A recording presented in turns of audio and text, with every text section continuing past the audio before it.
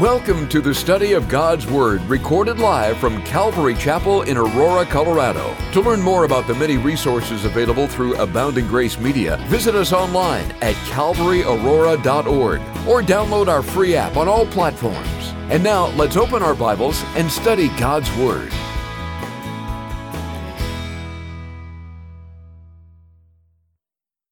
Started, so you go ahead and do the math, figure that out. Let's pray, and we'll begin. Father, we're so thankful for you. What a good thing for us to be able to gather together in your name to present ourselves to you by faith, knowing that you are meeting us here and that you're going to speak to our hearts, that you're going to challenge us, that you're going to encourage us, that you're going to do a work today. Do whatever we need. Lord, we want to leave this place closer to you with things taken care of that need to be taken care of, encouraged and sent out. In the name of Jesus, we pray. Amen. You can open up your Bible with me to Joshua chapter 1. I want to cover just the first 8 verses with you, and not all of those 8 verses, but there are some great principles here for transition. The Lord is transitioning the children of Israel from the wilderness into the promised land. What an amazing transition that must have been. And some of you guys may be in a place of transition today, or really, we stand at the brink of the rest of our lives, right? And if we want the rest of our lives to be victorious, if we want God to do some awesome things, then there are some principles here that you and I can learn and we can apply to our lives to see God do those kind of things. I am very excited to be able to be here with you guys today and pray that the Lord would reach out and touch your heart and do a special work as you guys gather together here this morning. Let's pray one more time. Ask God to bless our Bible study, and then we'll get into the study. Lord, thank you again for your word. It is rich, it is deep, it is powerful, and it is profound. And we pray now as we open up our Bibles that your word would get into our lives. Fall on good hearts, not rocky, not weedy, not hard, but fall on good hearts and produce 30, 60, and 100-fold as we set our hearts and our minds on you today. And we thank you for this in the name of Jesus, we pray. Amen. As I said, the book of Joshua is, chapter 1 especially, is a transition chapter. It's a transition in a couple of different ways. First of all, they are transitioning from being in the wilderness where they should not have been for 40 years. What should have taken them 2 weeks to travel from Egypt up to the Jordan River, ready to enter into Israel, took them 40 years, and they wandered around in the wilderness. Ultimately, they're going from a transition from being slaves to being free, from being slaves in Egypt to being given their own land. God is giving them the land of Canaan. They are crossing over the river Jordan. And if you remember any old gospel songs, there almost wasn't a gospel song that didn't talk about crossing over the Jordan. We're looking at them prepared to cross over the Jordan River. And I have a couple of applications as we start this study today. Some of you guys have recently given your lives to Christ. I met a few last night that have given their lives to Christ in the last few months. And I want to say to you, first of all, congratulations. I'm really excited about what God's going to do in your life. He is filling you with the Spirit. If anyone is in Jesus, the Bible says, if anyone is in Christ, he is a new creation. Old things pass away, and he makes everything new. God is in the midst of doing a transition work inside of you. And I think that this will be very powerful for you. I also have another group that I could talk to, and maybe that's not too many of you, and I hope it's not too many of you, but maybe it's a few that are here, and that's you guys that have been wandering around in the wilderness. You should have been in the promised land a long time ago, but you've been wandering around in the wilderness. And maybe you're a little tired. Do you remember one of the main things that happened to the children of Israel when they wandered around in the wilderness? They constantly whined, a bunch of little babies. They complained. Moses was like, I can't take it anymore. Please do anything that you can to make these people stop. So if you've been wandering in the wilderness, I want you to stand up. I'm just kidding. How scary would that be? Yes, I have not been following God as closely as possible. I mean, in reality, wouldn't we all have to stand up? I mean, is there anybody here who would say, no, not me. I've been following Jesus closer than I should be, okay? That's me. None of us would say that. So in a way, there's a transition here for all of us. And that is for us to say, Lord, I really want my life to count. We don't know how much longer we have. I know we don't talk about that much anymore, but I can't help when I see the things happening in Syria today, when I read Isaiah 17 that says that Damascus, and it's talking about the last days, will not be able to be inhabited, and there's a war in Syria today, it makes me think, could it be today?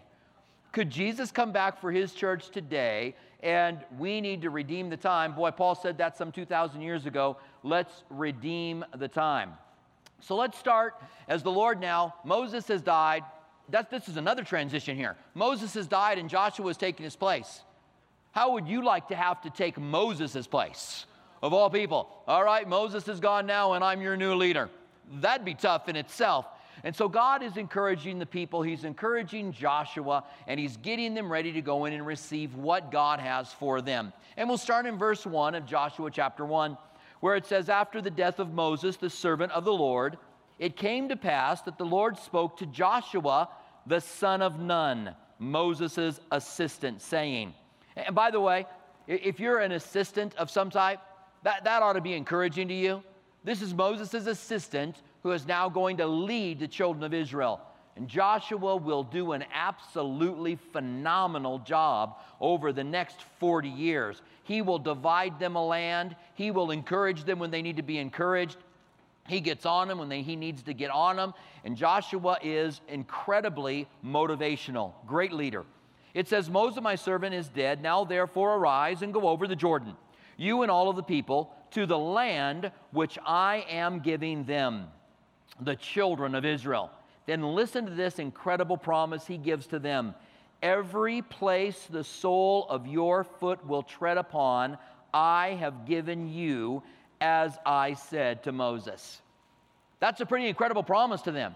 Every place they walked, they got. If God gave us that kind of promise, if God said, go out into the United States and every place the sole of your foot hits is yours, there might be a mad dash for the door here when we're done. Mine, mine, mine, mine, mine, mine, mine, mine, mine. I don't know if we'd stop walking our entire life if we were promised every area that we walked upon we would receive. Now, God in the next verse gives them some borders. I'm not going to read what those borders are, but I want to just tell you it is from the Mediterranean Sea to the river Euphrates. It is from way further up north than what Israel is today and way further down south than what Israel is today. They never achieve all of the land that God is giving them. Because along with placing their feet there will come battles. There are Canaanites and Amorites and Jebusites and all other kind of ites that are living all throughout the territory, and they are going to have to do battle as they go out and take this land. It is not as easy as walking on the land, and so they take a significantly smaller section, and they do have some borders. They can't go anywhere around the world. They've got to go within the borders that God gave them. Now, I want to start off by saying this. This is a pretty incredible promise. It may be one of the most incredible promises in all of the pages of Scripture. One of. Because you and I have been given some pretty incredible promises. Jesus said, if you ask anything in my name to bring glory to my Father, I will give it to you. When is the last time that you reached out in faith and said, Lord, I want to begin to pray for things that bring glory to your Father, and I want to pray in your name. I want to see you move. I want to see you do the miraculous. I want to see things happen around me. I want to see people that don't know you come to Christ. I want to see those who are struggling and grieving and hurting, and I want to see them comforted and ministered to, and you really got a hold of that promise of God. I don't know that God gave them greater promises than He's given to us. We have been given some pretty amazing things, and I really want to achieve all that God has for me.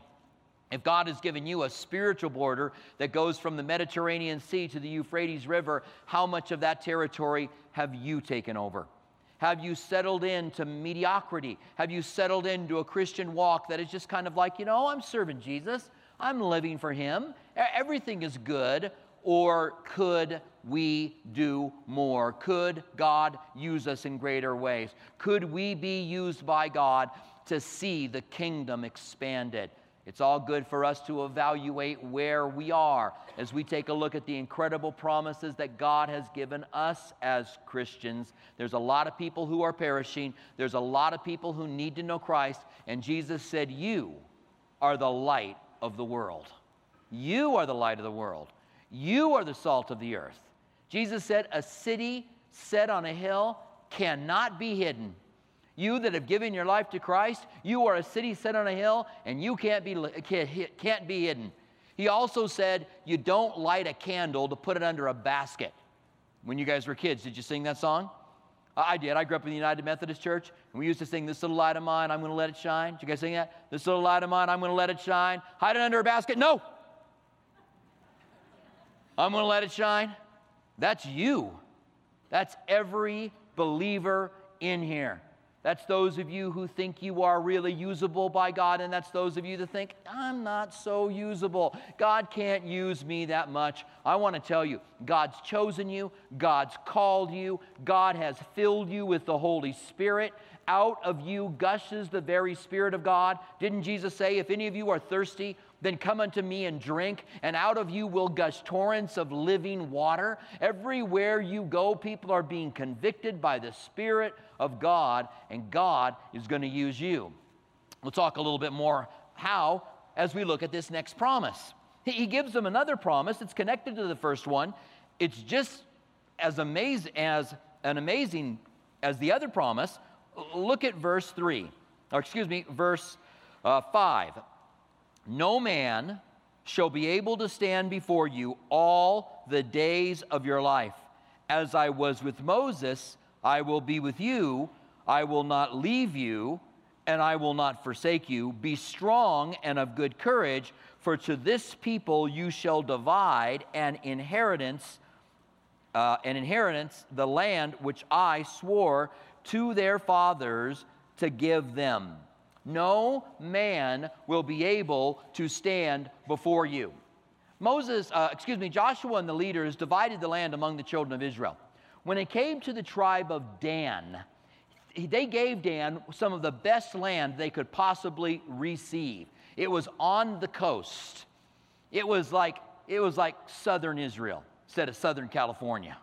It was like a beautiful section of land, except there were a group of people that have come from Europe over to that area that were called the Philistines.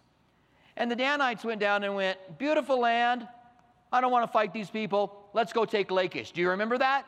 They went and took Lachish from another tribe so that they didn't have to fight against the Philistines, and it would not be until hundreds of years later that David would end up fighting against the Philistines. Saul would start. David, during the time of the judges, Samson would be fighting against the Philistines, right? Then Saul would become king. He would fight against the Philistines. And finally, David would defeat Goliath the Philistine, and he would finally drive them out of the land. But God had promised the Danites, I will be with you. I will fight for you.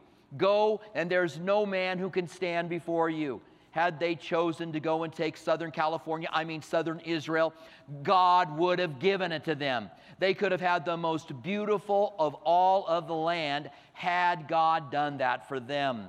Now, you and I haven't been promised land if we go out to do what God's called us to do.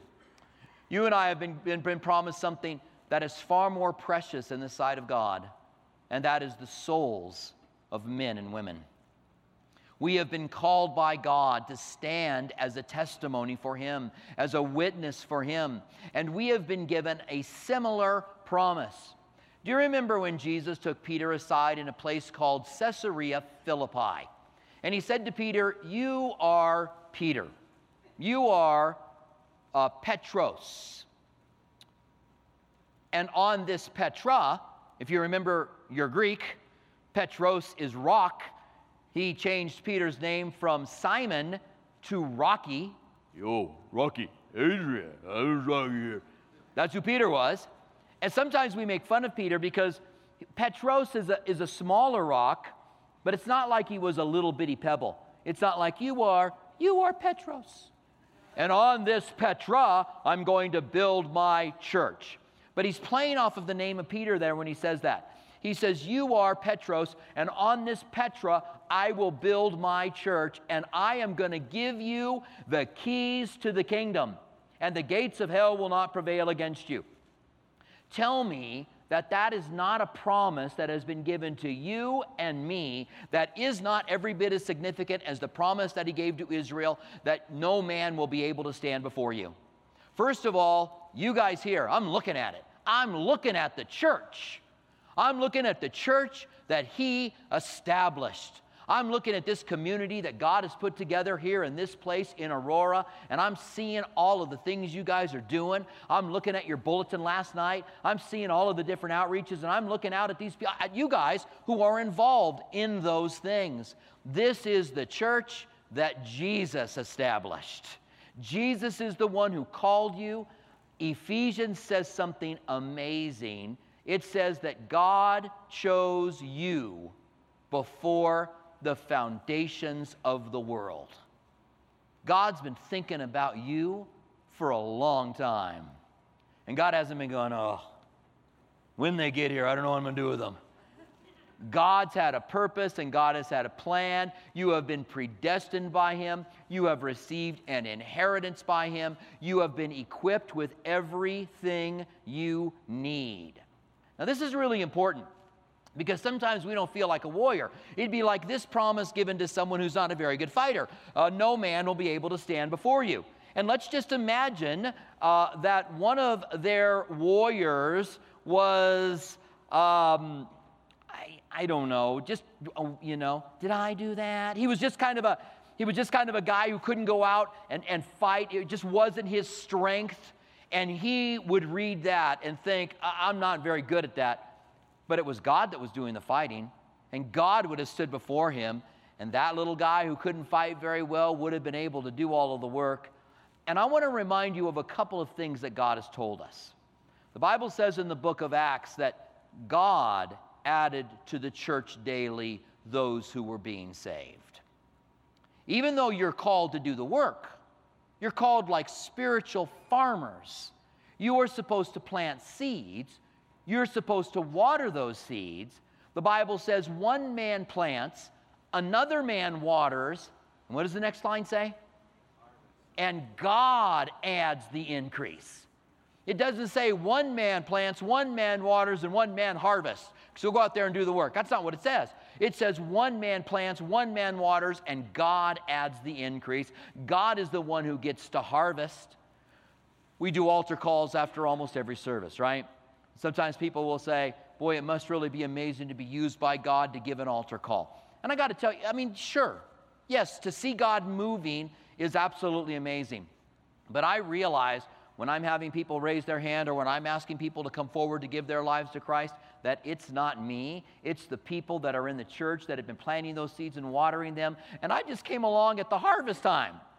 I just kind of walked on after everybody else had done the rest of the work and said, let's go ahead and harvest this here. Let's bring this in. A lot of work had been done. You guys have been planting seeds you don't even know you're planting.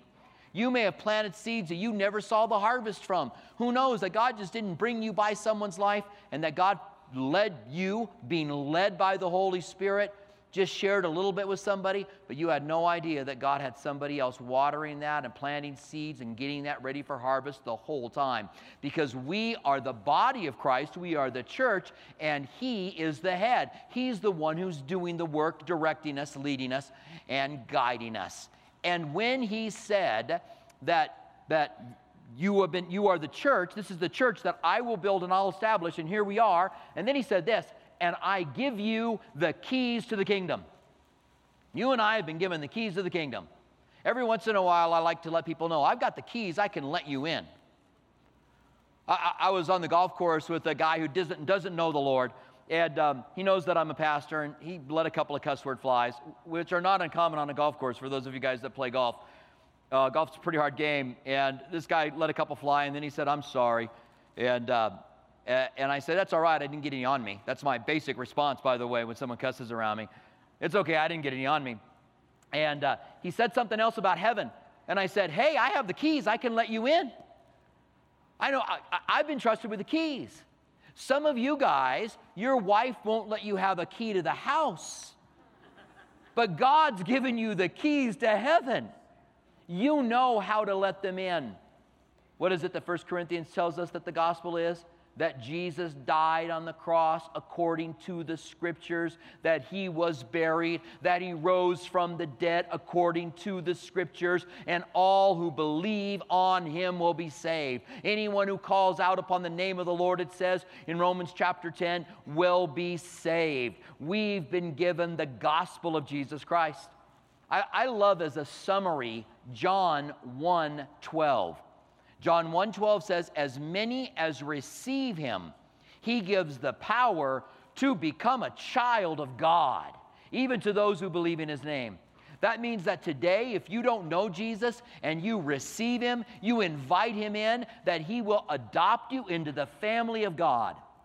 And in the Roman world, this is amazing. In the Roman world, when you were an adopted child, you had every legal right a born child had.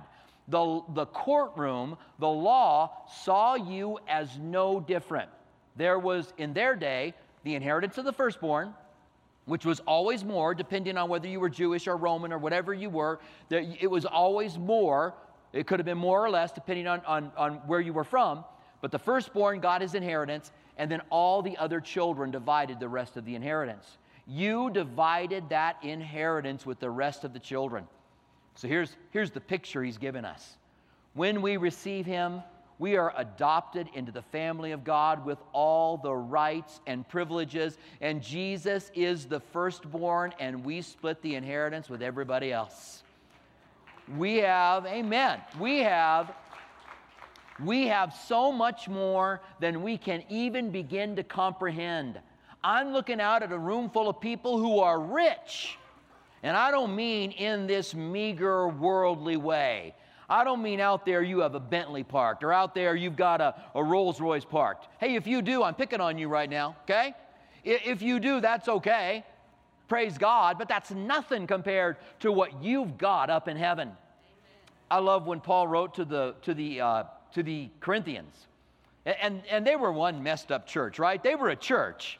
And God had established them, and God was doing through them the same thing He's doing through us, but they were messed up. And He's going to write them and tell them, stop that, stop that, stop that, stop that. That's almost the entire letter of 1 and 2 Corinthians. Cut it out, cut it out, cut it out, cut it out, and by the way, cut it out. But in chapter 1, he says this to this church of Corinthians. He says, you have everything. That's another way of saying God chose you before the foundations of the world to give you an inheritance. You have it all. There's nothing you don't have. Our time here on earth is simply for us to go through while we're here and to be used by God to plant and to water. Out of us is gushing those torrents of living water. And He gave another promise when He said, this is my church. I'm going to build on the Petra, and I'm going to give them the keys to the kingdom. What else did He say? And the gates of hell will not prevail against you. We have been given a promise of success. Another thing people will ask me is every once in a while after a service, I'll ask, is there anybody here who would like to give their lives to Christ? And I'll go around the room, and no one will raise their hands. And I was brought up in a church, one of the churches, well, I went to a Methodist church as a kid, but I went over to a Pentecostal church as a teenager. And when they gave an altar call, those people, they knew how to give altar calls, all right? And when they gave an altar call, they didn't stop until as many people as they thought should raise their hand, raised their hands. They'd go for 20 minutes. Anybody else in here? Anybody else here? I'd been saved for years. I'm raising both hands. This hand first and then this hand. Moving over so he thinks I'm somebody else. And over here as well. Anything to get you to shut up and stop. So when I give altar calls and no one raises their hand, I just go, okay, and I pray, and we move on. And someone asked me, do you feel bad when no one raises their hands? Because I think they feel a little awkward. It's kind of like, poor guy, he gave an altar call. No one got saved. But don't worry about me, because I'm not the one saving people anyway. God's the one who's saving people. And God guaranteed the gates of hell will not prevail against you. We are going to succeed. There are no wasted seeds, folks. There's no wasted water. You are doing it. Now, not everyone's going to get saved because they have a free will and they get to choose and they get to invite Christ into their lives. But people are going to get saved. Jesus said, use the mammon of this world to make friends in heaven. That's an interesting thought. What is mammon? Mammon's stuff. It's money. It's things. It's stuff. It's the things you've got. Use the mammon of this world to make friends in the kingdom of God forever. That means that when you go up into heaven, you're going to be greeted by friends that you influenced to meet their lives, that they would meet Christ and invite him in. In Daniel chapter 12, it says, and those who win many to the Lord will shine like the stars forever. What an incredible promise we have been given, that the gates of hell won't prevail against us. I want to remind you one more thing, and that is that the gates of hell don't move. Sometimes we feel like, oh, I'm at my house, and the gates of hell, they're right outside, and Satan's after me, and the devil wants to get me, and I got to hide here.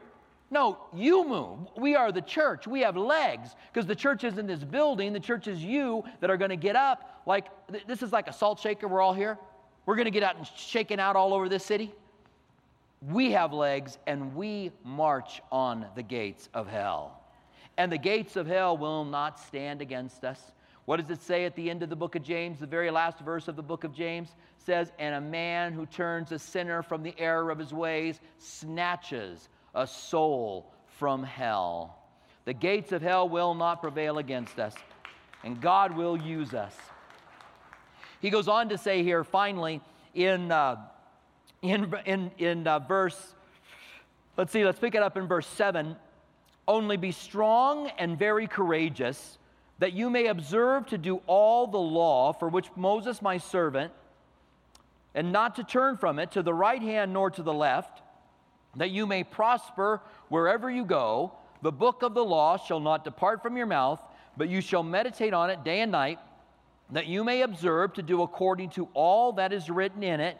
For then he will make your way to prosper, and then you will have good success. They only had the first 5 books of the Pentateuch, but God said to them, be courageous and be bold, that you would keep the law.